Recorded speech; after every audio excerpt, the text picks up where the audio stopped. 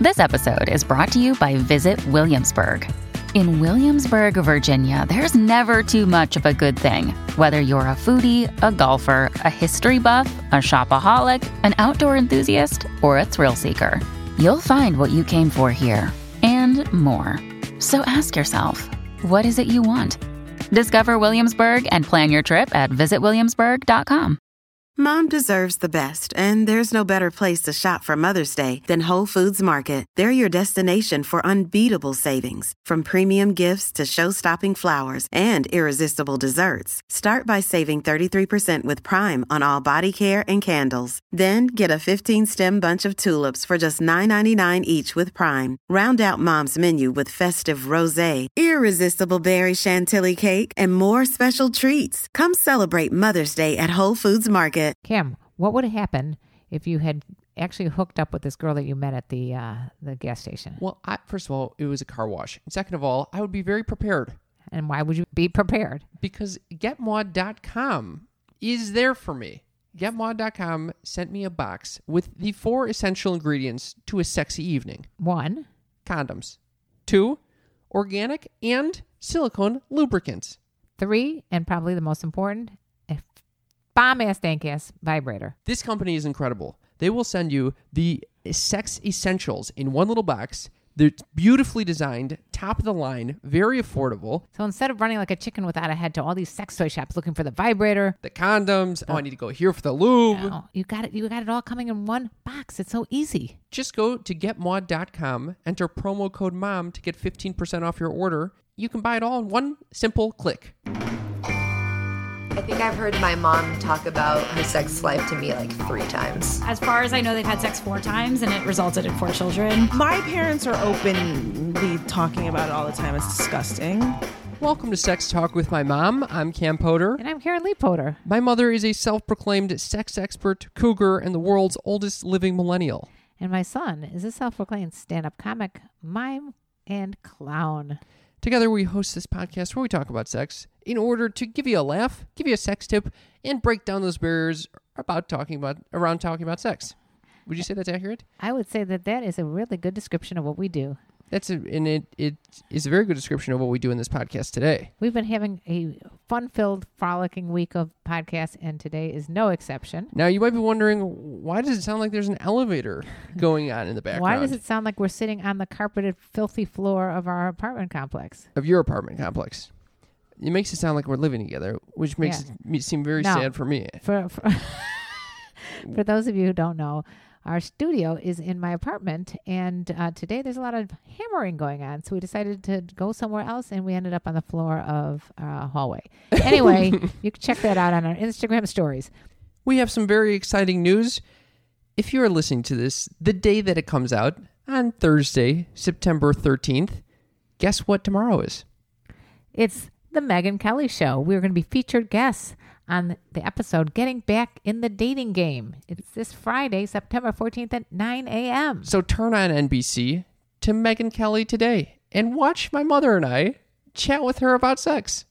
But today we're going to ask you to do us a little solid favor and put an iTunes review out there for us, because when you do, the algorithms send people our way. Yes, it really allows us to get fun, bigger names to come on the podcast because we look legit, because we got a ton of reviews. Yeah. And allows us to guest on other people's podcasts. So it helps all the way around. What do you mean look legit? We are legit. We are legit. Legit. Yeah, we got too legit for whatever. All right. So the other thing that you could do to help us out, if this is a free podcast, we do it from the bottoms of our heart. If you'd like to help us out, give us a little donation on Patreon, patreon.com/sextalkwithmymom.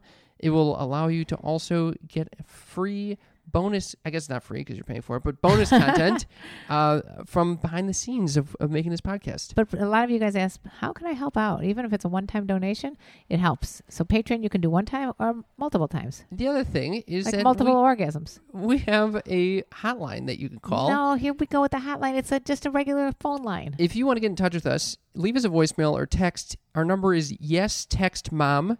It's a phenomenal way to contribute to the show because we get to play your messages on our recordings, Monday morning after shows. So if you'd like to participate, that's how you do it. It'll be great. Okay, so let's describe what they're about to hear, because this is one of my favorite podcasts that we've recorded to date. I agree. This woman's name is Michelle Miller. She wrote 2 books, Vodka Soup for the Widowed Soul and Boys, Booze, and Bathroom Floors. I wanted to have her on the show very badly because she and I have a lot in common. We were both widows and our husbands died of unnatural causes. Yes, And your husband died of homicide. Her husband died of suicide. right. There's a lot of sides going on here. Yeah. But she's actually one of the most humorous and humble and revealing of herself. So honest and not afraid to show it. And so before this interview, by the way, I posted saying that I was reading this book, and someone responded to my Instagram post saying, both of her books are so good. Michelle Miller was the first widow that showed me it was okay that I'm a little fucked up after losing my husband. My new normal is very different than before, and I am totally different. She taught me it's okay to not give any fucks and ignore all the hate I receive when it comes to how I process my grief. She's amazing. Right. And I think that even if you're not a family member who's had any kind of death, you will still find this to be a very compelling discussion. Totally. She's all about sex. She gets down and dirty when it comes to sex. She tells us some incredible stories. These are stories that I never thought they could rival mine, but they do. It gave me a different perspective on sex, actually, because it helped her overcome some of this trauma. And she's having all sorts of wild sex that she describes in detail in this episode, so you'll enjoy listening to this. Yeah, I don't think we want to share any more little secrets because it just won't do it justice. Well, let's let them have it then. Well, let me tell you about the birds and the bees then. Let me tell you about the birds and the bees and the drunken vodka soup widows seas. I like to add the E. Louise, how about that? That was such a bad one. It was the worst one I've done to date, but this is one of the best podcasts. We're working on your rhymes. So until next time. Love ya. Michelle, welcome to the show. Thank you for having me. So excited to have you.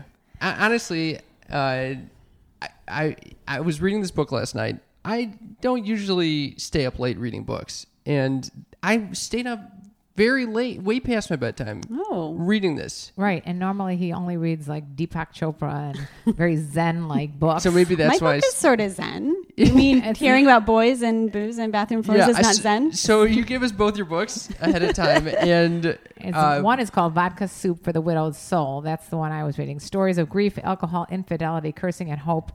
I could have written this book. This is like exactly the more I get to know you, the more I think you could have. We have a lot in common there, girl. And then, so I chose the book Boys, Booze, and Bathroom Floors, which I didn't know anything about these books, but this one was all about sex and your dating adventures. My dating adventures post-loss after my husband's suicide. I think people pick up the book based on the title, and they think it's just promiscuity. But there's suicide in it. So it functions on multiple levels. She threw that suicide in there. And so... Well, I think suicide should be kind of talked about like that. Exactly. Just kind of glossed over. Why is that not a part of our normal vocabulary, you know? Totally. And it's so beautifully written. It made me very excited to even have this podcast so we can promote this to our listeners. Thank you. Yes. You did. Okay, good. It's really something not talked about enough. And obviously it's going around like rampant right now, especially with our...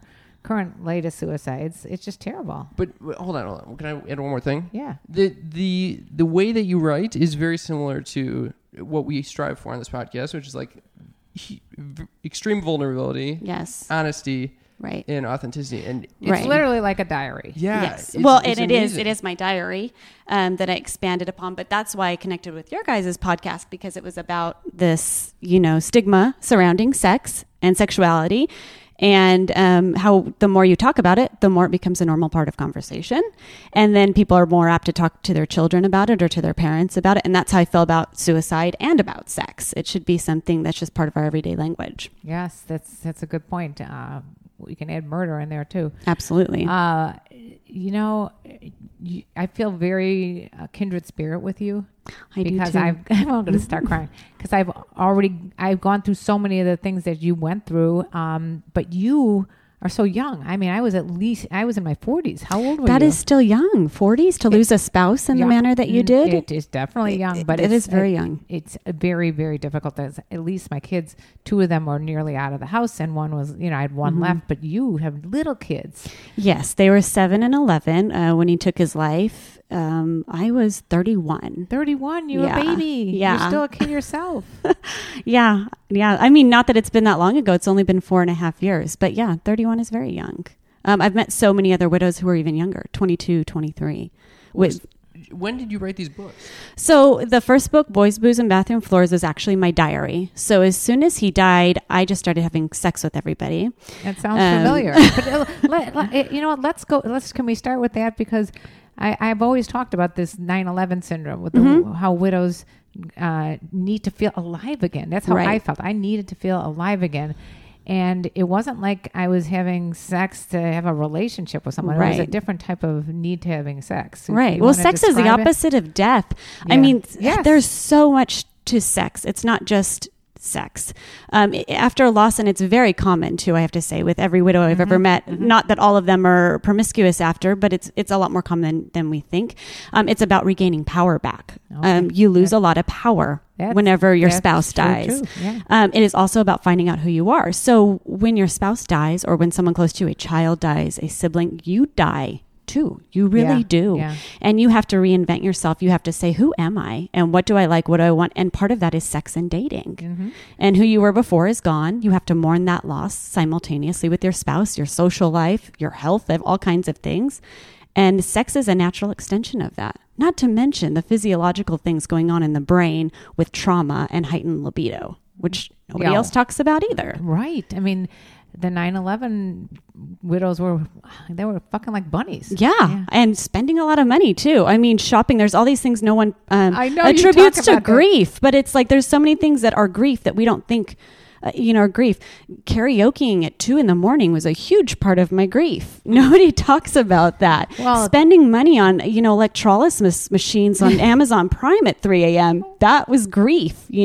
Nobody talks about that, though. I mean, because you don't even have any understanding of it at the time you're going through it. Correct. Weight loss, I read that you lost 30 pounds. I definitely lost a good 10 pounds, which, when I was already 128. You're already small. I was at 118. I didn't even think I was skinny. I was still it is scary what your brain doesn't really realize. That's correct. And you don't know while you're having all these behaviors that are maybe abnormal, not eating too much, fucking everybody, not having sex. You don't realize at the time what's going on with you. You don't. It's only looking back going, that was grief. That was me loving hard. Yeah. And Cam, for example, how old were you when you had a little talk with me about my behavior? I don't remember having a talk with you about your behavior. You had a talk with me really? At Georgie V's. You were very upset you knew, I don't think you knew that I was having sex or anything, but you knew that I was not coming home all the time. You knew that stuff. Zero recollection of this. Maybe you repressed this, but you were you were a teenager. How old were you when you lost your dad, Kim? 17. So it was probably when you were 17-ish and you were very upset, and you said, I don't remember what you really kind of tell me how you felt in a nice, kind way, the way you are.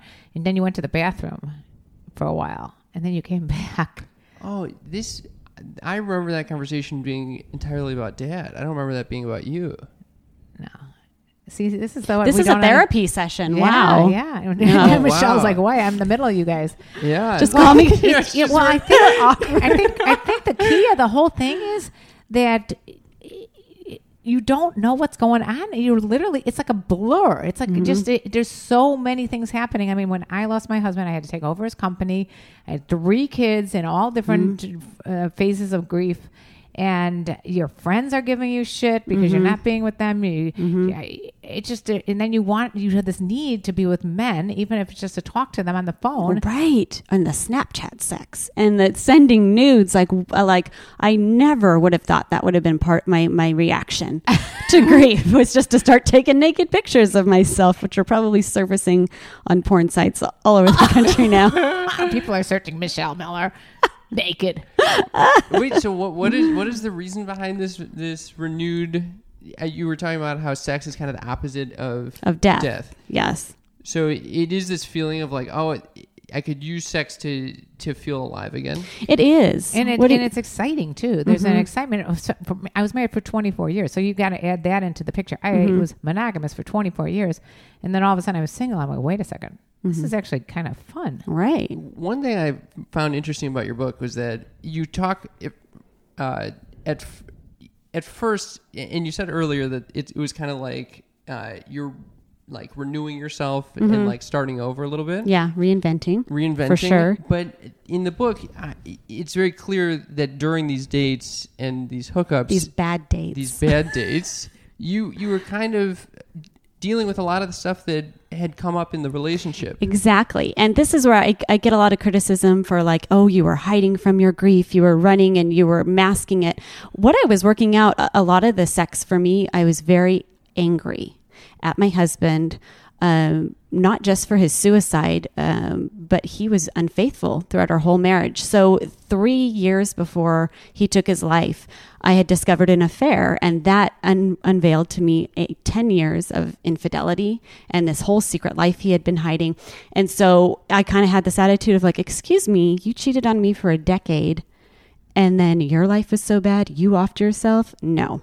I'm not going to go down. And so I remember consciously thinking, having sex in the back of cars or wherever, and just being like, fuck you. I hope you're watching this. Yeah. You did not kill me, because there's such a self-confidence hit with adultery, and just thinking like, oh my gosh, what if I'm not attractive? What if I'm bad in bed? You know, he was very addicted to pornography. And so there was that too. And I grew up very Christian, where that was cheating. Every time you viewed porn was a mini affair. So I felt like I was competing with porn girls and these other women that he had fallen in love with or had just casual encounters with. So yes, I was working that out through the sex after. How old were you when you met him?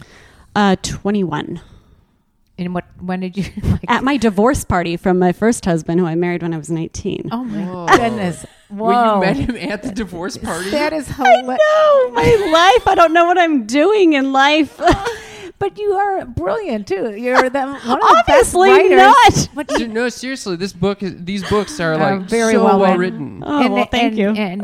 But here's the thing, and I always say that all my kids actually, and I'm feeling very maternal toward you right now, I don't think your brain doesn't form until 25. Right. I'm constantly telling my kids that now. So you know, and I made the same decision. I just got lucky. I got married. I was with my husband since 21, and I got married at 23. So, I mean, I got lucky, but you know, I didn't have to deal with that anger right the way you did, and that's such a huge component to, I think, your books. I feel like, and I'm angry in your books reading, you know, how, you know, your husband treated you at certain points. Yeah, it's infuriating, and I'm glad I've been able to put it out there now, and you'll kind of see the progression through the second book. I don't have anger at him anymore. And spoiler alert, at the end of the second book, I do forgive him. I find a way to forgive him through a violent sexual encounter. And I have like goosebumps all over this. And I think what I realize now is I can't be mad at him. He was sick. Right. The way you described it. Right. I wanted to get to that as well. The sick part of his brain, and the way you are able to label that. And I think that's a huge part of this whole thing is when you talk to your children in one of the chapters, it's just incredible how you didn't say, you know, Dad just shot himself and didn't explain it. You talked to them and explained to them that it was an illness. Right. And I had we were seeing a very good marriage therapist for a few years who I had stopped seeing, but he continued seeing him. So the night that John died, I texted the therapist and said, he suicided. What do I tell the kids? That's all I needed to know. And he was able to say, okay, A, B, and C. It is an illness. And so you equate it to other, you know, if your heart is broken, you know, you have a heart attack. If your liver doesn't work, you die of liver failure. When your brain doesn't work, you die of something called suicide. And then you leave it at that. And then you wait. And if the kids ask more questions, you elaborate. And so it's been this ongoing conversation I've been having with my kids for 4.5 years. And as they've gotten older, I don't think they've had any anger towards him. That might come later. They may have anger at me. I don't know. But so far, I feel like putting it in that, and it's strange because I said that to my kids, but I didn't fully believe that until very recently in the last year and a half, where it really settled in, like, that wasn't him. That wasn't an attack on me. That wasn't him waking up in the morning going, how am I going to screw my wife over this morning? That was him having unresolved traumas in his life that he did not work out, and it manifesting in depression and infidelity, sex addiction, and things like that. Mental illness. How did you come to that understanding? A lot of time. I don't believe this whole like time heals bullshit. I don't think it heals. I think it's what you do with the time. So I have spent a lot of time researching, reading. A huge change in everything came from I went to a place called Camp Widow. campwidow.org. It is run by Soaring Spirits, and they'd asked me to be a presenter there. And so I thought I'll go, promote the book, help all the widows. And I ended up meeting a huge community of other suicide widows. So speaking with them, hearing their experiences, that they had the exact same feelings you did. Yes. And a lot of infidelity, because that was the biggest trauma. The infidelities were worse than his suicide as far as trauma. And hearing from other suicide widows too that their spouses had affairs, and I would be like, well, like, how often were you guys having sex? 3-4 times a week. And it's like, so there wasn't anything wrong, because you always hear affair, you think the wife is prudish, or no, I don't think that. I don't think some people think we that. Don't think that at all. Mm-hmm. You don't think that either. People have affairs with so many. We don't think that. Well, I mean, because we've talked about it so many times on the show that an affair has to do with the person committing the affair. Because I look at the people like having affairs with celebrities, like gorgeous. Right? How are you cheating on Pamela Anderson? Exactly. I remember thinking that in the 90s with Tommy. Like, what the hell? She was the most beautiful woman during that time period. Yeah. So, but yeah, just a lot of time, I think, research and meeting other people. Community has been huge for me in terms of accepting his mental illness and accepting that none of this was my fault. The only responsibility I have now is how I react to what happened to me. This is good. Are we getting deep? We're getting that's very, good. This is no, very I think deep that's how everyone Wednesday. should deal with problems. Yeah. It's not always about it often feels it's the whole don't take it personally thing. Don Miguel Ruiz. I hope you read the 4 agreements. What? Oh yeah. Okay, just read the 4 agreements. We'll talk later. I think I've spoken. We had 3 podcasts this week, and I think I've talked about the 4 agreements in every podcast. So we're going to just say read the book. Okay, all right. Can you take us through that sexual encounter that allowed you just want to go right to sex? You just want to talk about sex? Let's talk about sex, sex baby. talk by mom. We better get into this. Yeah. I thought you were going to want to talk about the finger in the ass guy. That's what everyone always wants to hear about, the finger in the ass guy from the first book. Okay. What's weird? You're not the first person to talk about the finger in the ass on this podcast. Okay? We've talked a lot about finger in the asses. I wanted to be special. Okay, so the book ends, and again, if anybody's like reading through the second book, this is how it ends. So last summer, I went on, I'd been filmed for a documentary. I've been followed around. And one of the things that I had been filmed about is selling my house, which was really hard. So I had all this. I cried my ass off when I still cry to think about it. And it's like, I wasn't particularly attached. It wasn't this beautiful mansion. It's just a new chapter of your life. Exactly. A chapter's ending. And I had put it off. I had rented out the house. I had moved out and moved down to San Diego. But So this filmmaker was following me around going through this process. So a bunch of trauma had been brought up. My reaction to that was to get on Tinder or Bumble or something.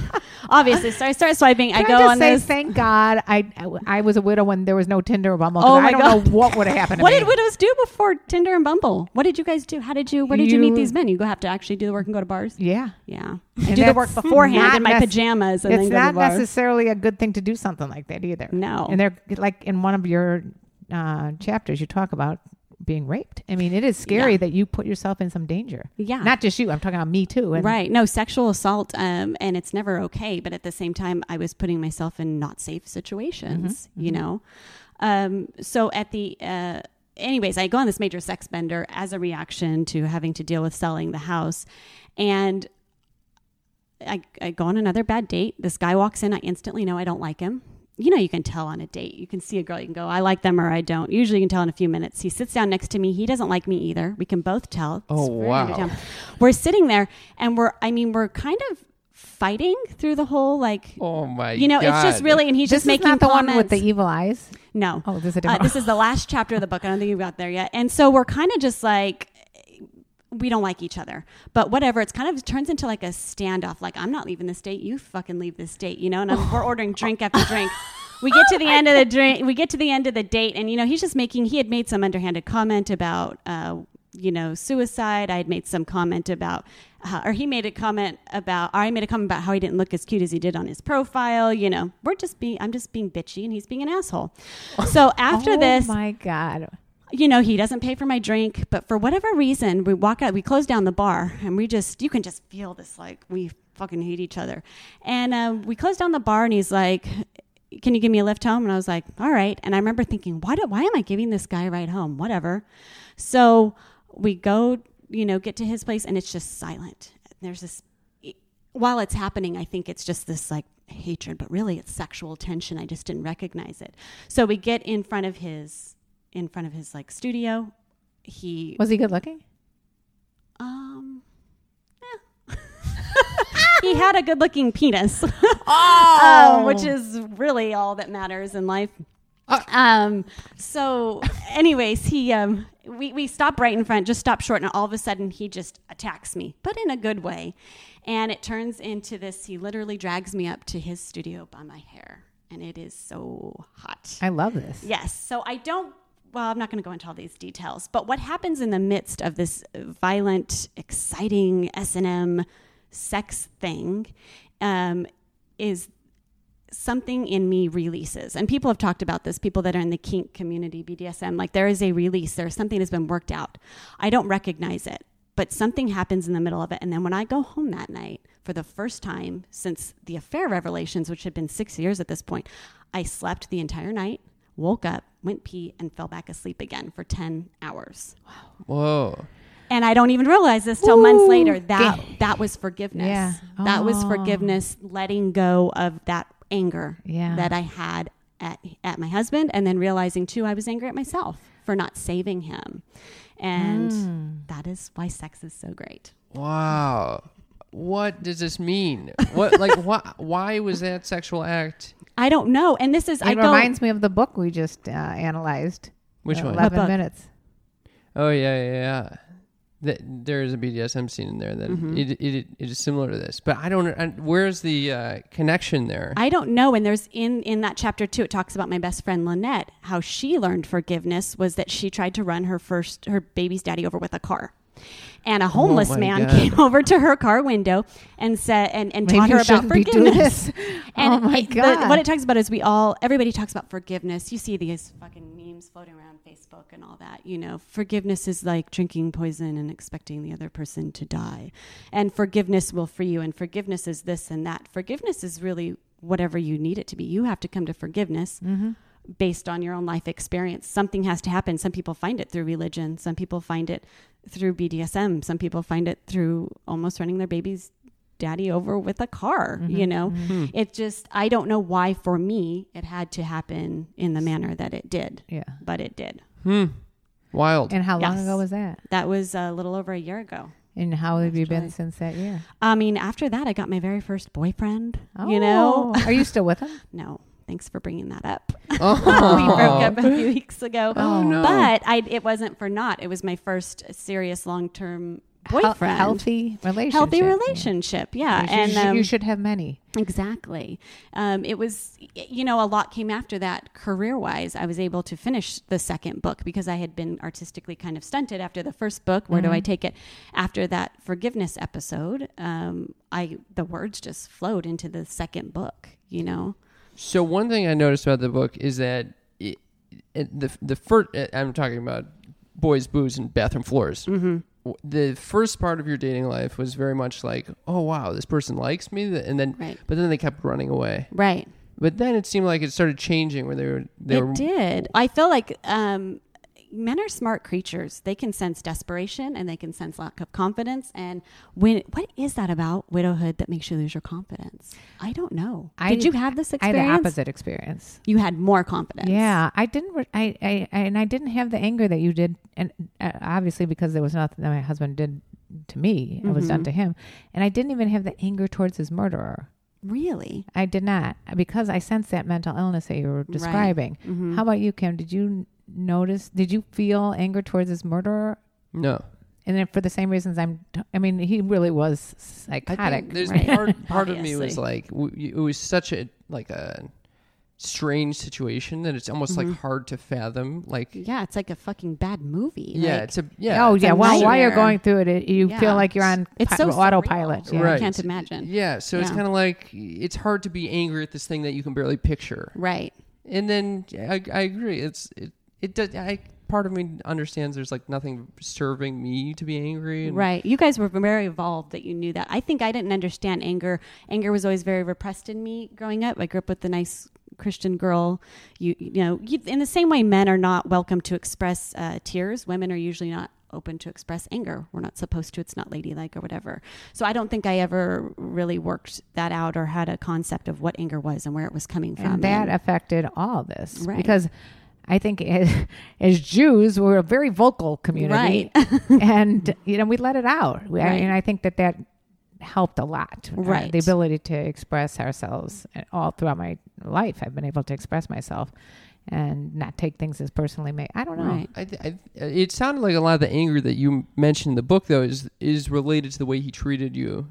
Yes, like I said, the affairs were probably more damaging, and just that whole like, I was this great wife, Right. Of course, I wasn't perfect, but I was faithful. It was dinner on the table at 6, taking care of a kid, doing all this, and it's like, and you got even as you found out more about his affair, you went overboard to be even a better wife, and exactly. even, you did I mean, I was everything. Martha fucking Stewart, with leather panties, with leather 'cause panties. we were having like hot sex, because I thought, well, maybe the sex isn't good enough. Let's step it up to 8 times a week instead of just the measly 4. Let's bring in toys. Let's do all of this. And so the fact that it never occurred to you to just leave him and find someone else. No.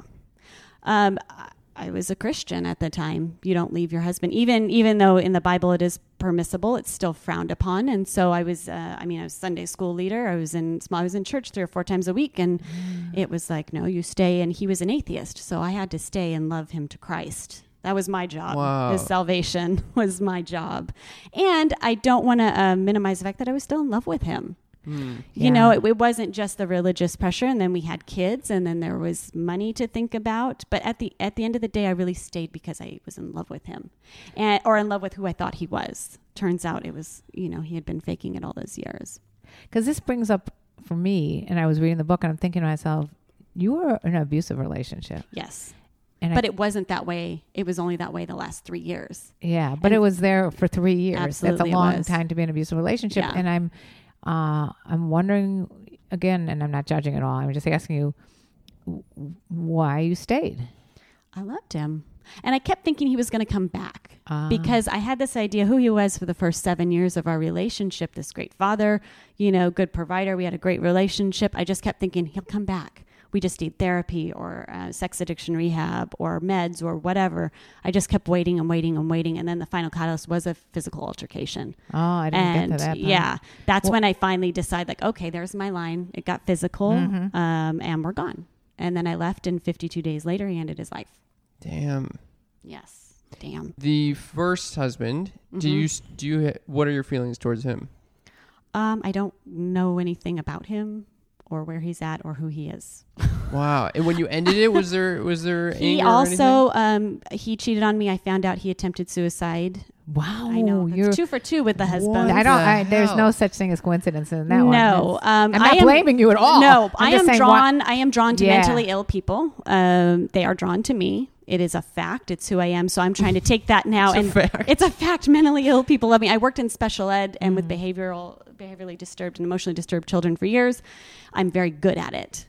But they're drawn to me because they know I have something they need. I'm drawn to them because I know they have something I need, and I feel like I can help them. I have the wounded birdie syndrome. It's a codependent, narcissistic, symbiotic Exactly, and I'm very much an empath. And again, I've been, in therapy and researching the hell out of myself these last few years because it was just like, wow, I did that twice. Yeah. My first husband stabbed himself. My second one shot himself. Oh, wow.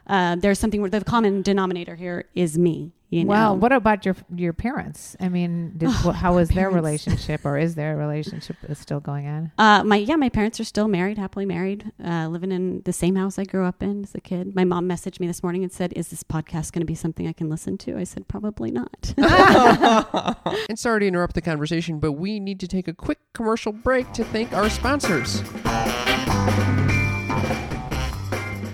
Mom, the first time I went to get condoms, I ended up knocking all the condoms out because I was so embarrassed. And one of our next door neighbors was there next to me. It's watching mortifying. This it's like, out of a movie. Hi, Mr. Caspers. This is not, Mr. Caspers. So They were at the dentist? yes. Oh my God. Well, and what's worse than that is going into a sex toy shop and having to figure out which vibrator is going to work if you want to use it during sex or if you want to use it by yourself. And you get these hot pink rabbit things. You don't want that. So what we have found is the best company. Literally the best company. I would invest all my money if I could into this company. Right. They package all the essentials in one box. That means you can get your condoms, your silicone lube, your organic personal lube, a beautiful, powerful vibrator in one little box. And what's really cool, their condoms are incredible. They're put in the little buttercups. So it's super easy to open. They're not going to get smushed. So you're not going to like rip open a condom with your teeth and end up ripping the condom open. Looks like a packet of butter. They're modern sex essentials. They're super high quality. They're affordable. And now you can get 15% off when you enter promo code MOM at checkout of getmod.com. This is a bomb-ass, dank-ass product. Very conservative Christian upbringing. Anytime I've gone into therapy, they always want to like explore the issues with my parents. And I always think that there's, they're role models. Yeah. So I'm asking, your role model growing up, you never saw any of this kind of stuff going on with your parents? No, I think what I saw with my parents was that very traditional, like my mom did the cooking and the cleaning and the child raising. My dad came home from work, ate dinner, went out to the garage and worked on his race car or whatever. And I think the way I interpreted that was that women were subservient to men.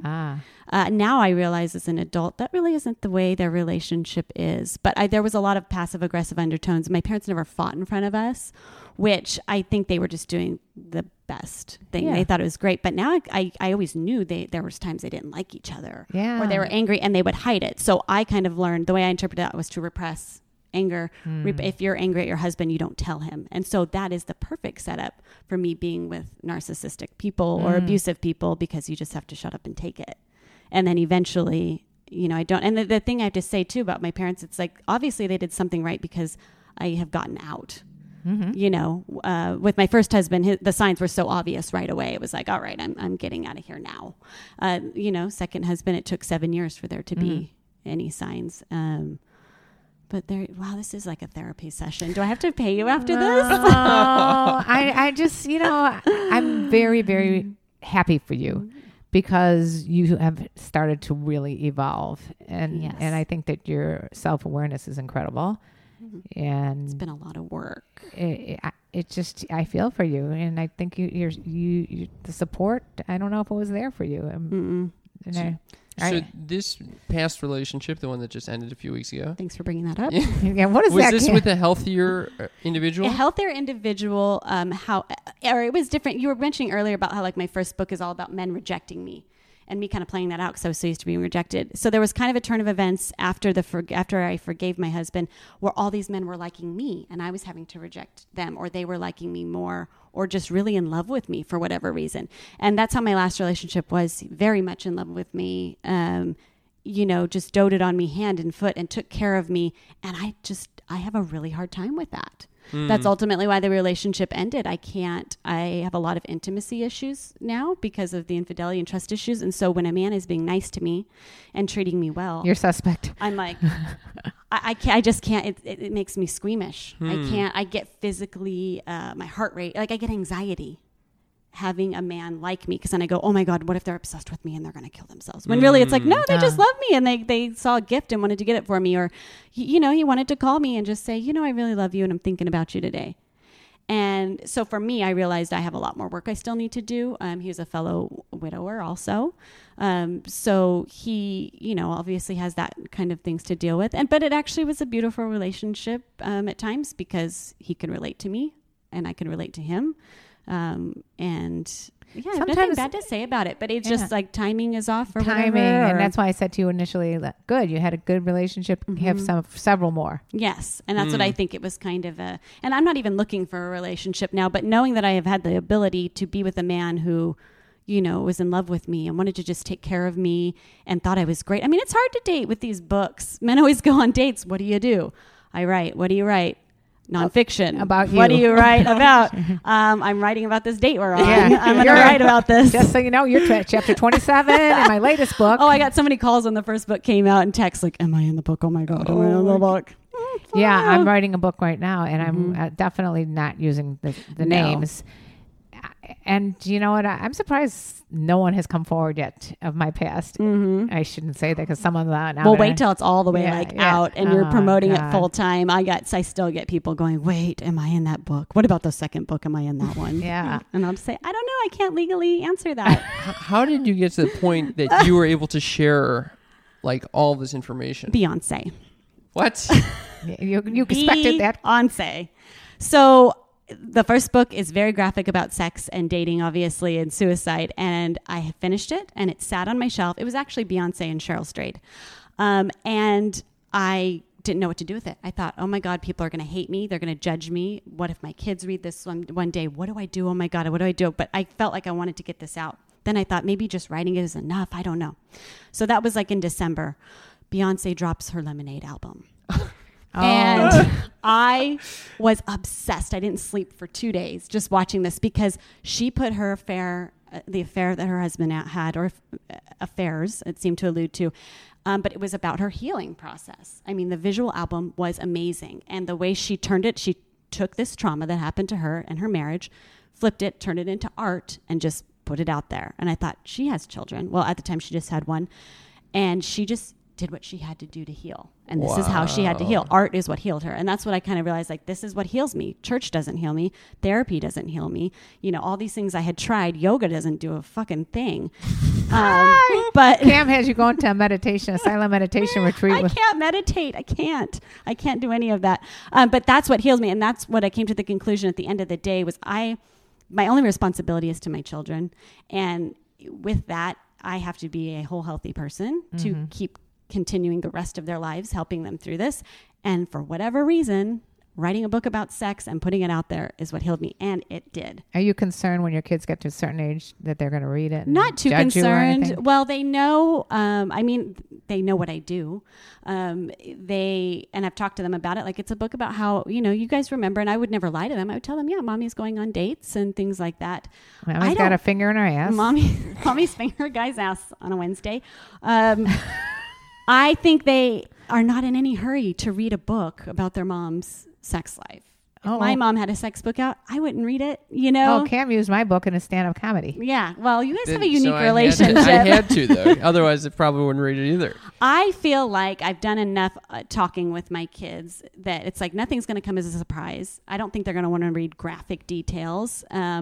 What did you say about how you teach your kids about sex with the Skittles? Sex and Skittles. So I've been talking to my kids about sex since they were 2. It was vagina, it was penis, it was never these cutesy names. Good for you. So, the car is a very captive audience. So I started keeping a pack of Skittles in the glove department. And anytime we're on a ride that's more than 30 minutes long, we have to talk about sex. Oh my God. And I quiz them on sex.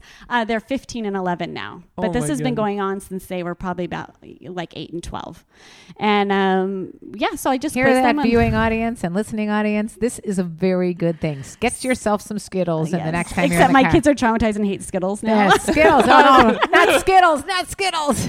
Actually, at first it was very squeamish and they would, oh, Mom, yeah. And then now it has just become like, all right. And I quiz them and ask them questions, multiple choice, fill in the blank. And as they get older, it's more and more. But I like the idea of doing it together. It's kind of this idea that you take the girl to the side and you talk to her about sex. Then you take the boy to the side and you talk to him about sex. No, just everybody talk about sex openly. Like let's talk about sex, baby. That's the second time she's saying this. I sing it all the time. She sings every goddamn thing. Wait, so why do you think it's so important to talk to your kids about sex right now? Because if I'm not, their friends will, and their friends are wrong. Or they'll watch porn and find out how to be educated that way. I'm sure I have, the parental control settings on their phones and stuff, but I'm sure they have viewed some sort of porn, but we've talked openly about that. And 2, with both of their fathers, so my daughters from my first marriage, both of their fathers were porn addicts. And that evolved into affairs and all kinds of things. And so that's what I like to talk to them. Like, believe what you want to about porn, but it has addictive qualities. And when you're masturbating to it and your brain releases chemicals, those chemicals in your brain say, keep doing that. And eventually it can become compulsive. And then they're going, I just wanted to go to the basketball game. I wasn't down for this conversation, Mom. Yeah, but you know what? They've gotten used to it. And now I feel like we have a good relationship as far as. You have a great relationship if you're able to do that. Most people. It's work, though. People think you just sit down and have this one conversation about suicide or about sex or about whatever. It's forever. I will forever be talking to them about. And they'll be forever grateful. I hope so. And also, I feel like because you're a single mom, it's even more important. You know, it's just, I think it's actually easier in some respects for me from when I was married and we would talk together. Mostly I'd be, you know, my husband never wanted to talk about sex in front of them. So he'd give it me that you got the privilege. I got that task. But it's also, because you're going out on dates and stuff, it's really imperative that they know that what secrets are going on. They need to know that, you know, okay, Mom slept out that night or whatever, and it was good. It wasn't. And she's using protection, and you know, so they don't have to worry about stuff like that. Right, and it's kind of been interesting because like when I started dating, well, first of all, I had to hide it because I wasn't allowed to, but. My daughter had a boyfriend and she was able to talk to me about it and I could understand because I'm out there too. You could give her a vibrator. I could. Oh, this discussion's going on one of my Facebook groups about, should you buy your 16-year-old a vibrator? Because it's better for her to learn that kind of thing than to just sit around and wait for some guy who probably isn't going to be able to give her an orgasm for a very long time. So we were asked that question yesterday on a podcast. They asked, are you pro vibrators? No, they asked, what would you teach young women about sex? And I said learning their own body through masturbation. Right. And nobody ever talks about that. I feel like they could talk more to men about masturbation. Kim, do you talk about masturbating with your guy friends? Oh yeah. Yeah, but women don't. We don't talk about it. I mean it's not like a thorough analysis of. Sometimes we get into details on the ways that, but I have a strange relationship with friends. No, but when you were younger, say before this whole podcast. And when did you start talking to your friend? Like, were you like 12 going, hey guys, so I'm doing this cool thing in the shower. Like, do you guys do that too? Yeah. No, it's kind of like yeah, that's exactly. Silly conversations. Yeah. Like, have you tried this? This is fantastic. Did you try the soap I whacked off the other day and it was great? Yeah, that's the type. See, girls, we don't do that. No. I think it's not expected that women masturbate. Well, it's not unfortunate. It's very unfortunate. But they should be more so masturbating than men. Exactly. Because if women don't know how their bodies work, how are they going to teach someone else? Exactly. Yeah. And how this poor guy is going, I don't know what to do with this thing. What is that, the clitoris? What is that? Is that your asshole? Do I stick a finger in there? What do I do? Stick a finger in there? I wanted to chat about, I have a few topics I wanted to get to. Okay. You mentioned earlier about how you have a fear of intimacy now. Yes. And yet you have a whole book of doing like the most intimate act. To me, they're not intimate. There's sex and then there's emotional intimacy, I think. I can have the raunchiest sex with someone I don't even know their name.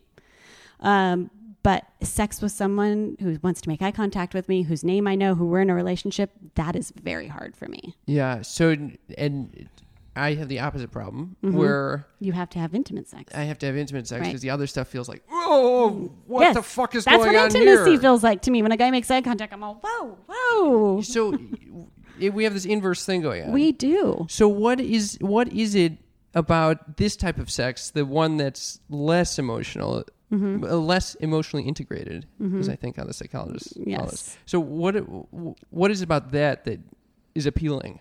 Something about it just feels safe, because I feel like men that are having sex with me like that, there's fucking and there's making love. Ugh, I can't even say making love. We got some growth still to come. I need therapy. But I feel like a man that is fucking me as opposed to making love with me, he's not trying to get to know me. He's not being intimate, and that's safe. I don't want a guy trying to get to know me. Especially if you don't want a relationship. Yeah, exactly. You obviously are not wanting a relationship. I'm not in any place to have one right now. What would I do with a boyfriend right now? I don't know. When I first became single, I was always with younger guys. And I think specifically because if I'm with younger guys, I'm not going to end up having a relationship with someone who's like it was a 15, protection 20, thing. 20 years younger than me. It's not going anywhere. But that allows you the freedom to just express yourself and not worry about Right. any kind of obligations. And that's why I'm writing my book about dating The younger because guys. it really works well for both. If neither one are in a position to have a relationship, then it opens the door for all kinds of fun. And as long as everyone's honest Companionship. about it, Yeah, as long yeah. as everyone's like, okay, well, this is just kind of a casual thing Yeah. and no feelings get involved, like, why not? You Yeah. know? So a couple of thoughts on this. Yes. One, the irony that you feel like you don't want people to know you that well, Right. and yet but then I put that you're out expressing all these intimate details in these books. Mm-hmm. Amazing. Mm-hmm. Interesting. Okay. 2. there. Do I get to comment on Yeah, that? Or yeah, you just, yeah. This is like he got you on the witness stand here. Where's the bright Comment. lights? Yeah. Can I Comment. get a drink? No, I think it is an interesting dichotomy there because it's on my terms, though. The books are on my terms. Yeah. When you're in a relationship, you have to think about that other person. And you have to think, well, they probably need me to be more verbally, tell them how much I love them and all of that. With my books, it's like it's completely selfish and for my own therapy, and it's on my terms. I have the control. In a relationship, it's sexual relationship or boyfriend-girlfriend relationship. You have to think of the other person. With my books, I don't. Right, because you don't really care once you've had this casual sex with this guy what he's going to think about you afterwards. I don't give a fuck because I never see him again. Right. Right. And He you're could be not writing even- books about me. I don't know. And you're not even using their names, so They're numbers. They're numbers. I Yeah. love that. I Wild. numbered them. Yeah. Yeah, I also like the way you go ho 1, ho 2. Ho one, yeah, I named the horse, yes, which my editor was like, that might be a little much, and I'm all, nope. There's nothing too much. I'm glad your Yeah. editor. That's how like they're known on my social media is ho 1, ho 2, ho 3. I mean, what are they? Yeah, Yeah, they're they're married hoes. women in front of you, flirting and having your husband stick his face in their tits Yes. in front of you. Ugh, in front of- yeah, they're hoes. Yeah, they're hoes. I don't know what else to call that. They don't have names. I call them not being impeccable to your word. Don Miguel Ruiz's 4 agreements. Oh, wait, that is sounding familiar. I did hear you talking about that. I'm sorry. I've listened to a lot of your guys' podcasts. They're all running together. I love it. So the other thought that so right now I'm dealing with and Premature ejaculation. Classic. Oh my God. Yes, of course. I just had to throw one of those in You there. guys know way too much about each other. I'm sorry. I've been stalking you guys since May. I'm obsessed. Okay, go ahead. Yeah, so premature ejaculation, but also and since the beginning of the podcast, the role that sex fits into my life. Right. Because I tend to see a lot of people my age, especially men, with this mindset of, hey, sex can be this casual thing that is not totally emotional and connected. Right. And you can have it, and it's very pleasuresome, and it doesn't need to be that serious. And this is kind of the mentality that my mom. Right. This Who, is why me? this Raised me plays with. off so well. Who, me? because- Yeah, you're like Yeah, very, you, Miss you're very Innocent. progressive, and he's very prudish. That's what. And you would think it would be opposite because usually the moms are so. Yeah. So, so there's a constant question: am I in the wrong? Am I? It's the blue Right. cheese question, which is like this blue cheese. And no one likes blue cheese when they first start having blue cheese. I like it on my salad. I like it I in like it in my olives. With martinis. Oh, you're from Chicago then. Oh, That's a Chicago So- thing. I'm going to Chicago. Sorry, go ahead. But over Just local talk. time, you like like it. tasting blue cheese enough, you start developing a taste for it. Are you comparing my sex life to blue cheese? That would be my approach to your sex life. Blue cheese. It would be blue cheese. It would be like, how many times do I have to try having casual, Sex before I like it. emotionally disintegrated sex until I start appreciating it? So basically, you need to go out and just have lots of sex. I don't know if this is the answer. Well, why do you feel like there's something wrong with you wanting to have emotional sex? Just find someone that likes that too. I'm That's worried. what pretty much I'm- everyone tells you. You're Yeah. okay, Cam. It's okay. There's nothing- No. I'm worried that down the line, I'll look back and be like, Damn, look I at- should have been a whore. No, Yes. yeah, No. he's doing the FOMO about his sex. the but FOMO you about my have sex. had a lot of casual sex. You've had probably A more few. casual. But you don't enjoy it as much as you enjoy like committed No relationship Right. connection sex. But this is like Yeah. weed for me. The first several times I just smoked way too much weed, and I was like, oh, this is the worst experience of my life. But then when you have it in moderation, it's amazing. Right. I don't even know if you like it in moderation now. So it is under like the weed. Right very select right circumstances, I can enjoy it. I still try to push him to smoke weed with me, and he's always reluctant. I'll smoke weed with you. And have some martinis of blue cheese olives. Blue cheese olives. So it's this interesting question about, and it sounds like you are moving, you're like, I need therapy, and I'm kind of moving towards Right. this more emotionally integrated sex life. Right. Well, you know what? I think it just depends on what you want. If I really want to get to a point where I want a boyfriend, I am going to have to. This is a problem that I can't have emotional sex. That is when someone told me, because I was, after my husband died, I was like, I don't need therapy. I'm fine. Yeah. And they said, wait till you start dating somebody. Right. It'll bring everything out. Everything. And every breakup for someone who has lost a spouse is like magnified. And you're It's having to on like steroids. re-grieve, because there's been, since my breakup a few weeks ago, there's been several like, you know, back in the fetal position in my husband's jacket. I just want him back. And it's like, I haven't done that in a long time, but the breakup kind of re-stirred that, like, I'm all alone, I'm going to die alone kind of thing. And how did we get off on that? That's really sad. Wait, so No, this has been my experience with every breakup I've gone through too. It's a very similar feeling. Because it's a living death. You've been you have to abandoned. mourn that. Yes, there's a lot of rejection. It's a fear of abandonment that happens, or it's a feeling of loss. Yeah, which is the same. Then Same you thing lost as- your dad, yeah, you lost your husband, yeah. and so then it's all tied. I think our brain is like the loss sector, And then that's Cam the thing, is all tied in together. also was Have attracted that to. from a kid's perspective. Sorry. Yeah, he was attracted. You told me this. You were attracted to women who had lost a parent, usually through divorce. Thank God. Or There's not who had some. I think it's mainly that had gone through some sort of tragedy or trauma that can understand the depth that's created you have in to that be way. like, how are you going to relate to someone that's had this beautiful rosy life, and then they're like, so how about your life? Right, you know, right, like, right. Oh, they would murder. you can't. They can't Yeah. relate to you, and you can't relate to them. And I think there's some sort of subconscious undertone vibey thing happening where we attract the people that we need, and vice versa. And I found most of my young guys had lost a father, and they had this feeling of protection for their mom. And so when they met me, they're like, it was just a very nurturing bond that we had for each other. No, I found that and I don't know if it's because suicide is so prevalent now, but I have slept with a lot of guys and then later found out they had suicide in their family. Wow. They had I'll never forget this one. Was it 4th of July a few years ago? I don't know. There was some holiday. I brought a guy home and he knew nothing about me. He didn't know what I did, didn't know anything. We had the sex and we ended up just kind of chit-chatting after, and I kind of liked him. He's a younger guy, maybe 22. He's a baby. Oh. And I was like, oh, so what brought you out tonight, or what are you partying for? He's like, oh, it's my brother's birthday. And I was like, oh, how old is he? He's like, oh, no, he killed himself last year. And I was like, oh, God, I'm sorry to hear that. And he's like, yeah, well, my father did it the year before, so I guess it's a trend. He kind of made something sarcastic, and I just remember in my head going, oh, my God. And then we had amazing sex after that. Of course. Are you at all concerned for your kids that this gene or whatever it is? Yes. I can't really even go into much detail because I'll just start crying. But that's, again, why I think talking to them about sex addiction, about depression, they have it on both sides of their family. My daughter's biological father, there's suicide on her family, and now my son's. So, yes, it's pretty much in my head 24/7. But I try to take it. And the first few years it was crippling. Now I try to take it and put it into action and be proactive about it.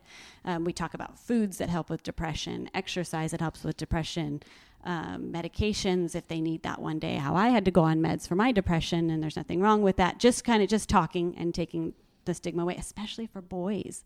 Boys don't get to talk about depression in our society. Feelings, they don't get to go to their friends and cry and say, I'm feeling really sad about this or this.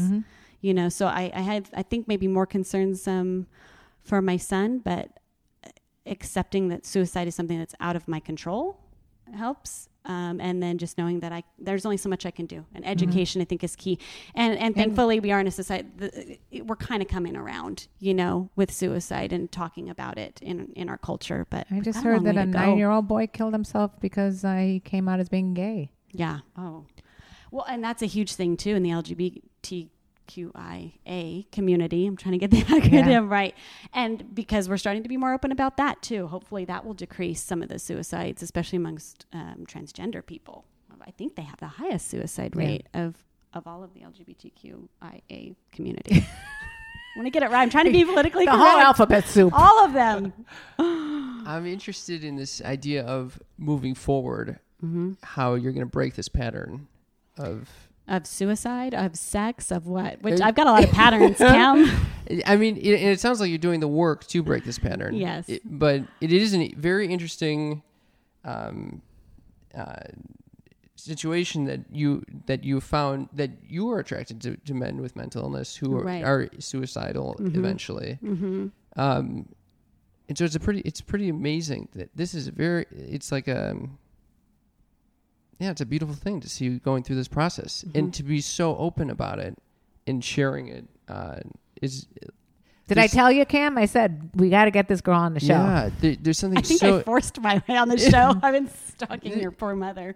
There's something about the honesty, like living with such honesty can just free you because you have nothing to hide. It frees everybody else is what I've learned too. Oh, yeah. We have definitely found that to be the case. Yeah. The more you open up about it, the more other people open up. And I think Oprah Winfrey talks about how she's interviewed, a bazillion people. And the one thing they all had in common, every single guest, every single movie star, every single person, they all needed to be validated. And I think that's what I seek to do in my work is if you're honest, you put it out there, they feel validated in their feelings because they go, oh my gosh, I get constant emails all day long from people just saying, I've been hiding the fact that I've been having sex since my husband died.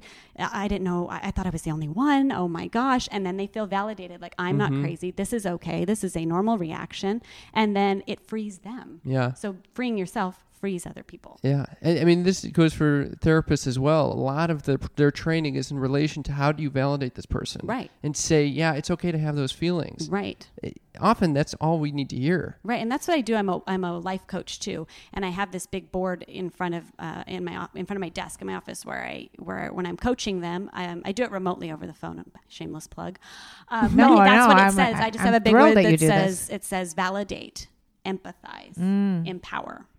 So that's what I seek to do. You have to validate. You have to meet these people where they're at, find out what they're doing, and then just say, that's okay. That's okay. You should feel that way. You should be pissed. You should be drunk. I mean, it would be weird. Maybe not too drunk, but you should be drunk. It would be weird if this tragedy happened and you just went on with your normal life. That would be strange. Yeah. Having sex with men, on bathroom floors or bars, that is not strange. That's a perfectly normal reaction to a trauma. Except if you're a germaphobe. Yeah. Well, after a few drinks, like germs don't exist. I don't know. Yeah. So how do people find your work? The main place is just my website, mouthymichellesmusings.com. That is not a blowjob reference. Wait, say that again. Mouthy Michelle's Musings. Mouthy. Yes, that's my whole Instagram is mouthy_Michelle. But the website, if you just go to the website, mouthymichellesmusings.com, it has my merch store. You can sign up for widow coaching. You can get my books. Links to all my social media. That's really where it's at. And I just started my Facebook fan page. So it's kind of growing, but follow her, guys. Follow her. You will not be sorry. And have you ever walked in on a parent having sex, or have your kids walked in on you? I thought you might ask me that on the way up here. My daughter has definitely walked in on sex, and the next day my husband went and bought locks for the doors. She was little. She was like 3 or 4. I don't think she remembers, but I do remember walking in on my parents when I was 17. I remember I had gone out and came in late, and my mom would always say, well, when you get in, just yell, hey, I'm home, And so I walked back and I could hear it. Oh. And that is all I want to say about that. Change the subject. Well, thank you very much for coming on the show. For having me. This was awesome. Group hug. Bye. Bye.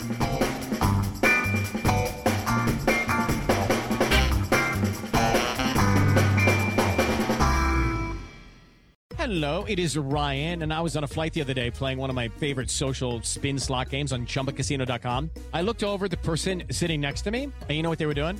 They were also playing Chumba Casino. Coincidence? I think not. Everybody's loving having fun with it. Chumba Casino is home to hundreds of casino-style games that you can play for free anytime, anywhere, even at 30,000 feet. So sign up now at ChumbaCasino.com to claim your free welcome bonus. That's ChumbaCasino.com and live the Chumba life. No purchase necessary. VGW. Void where prohibited by law. See terms and conditions. 18+.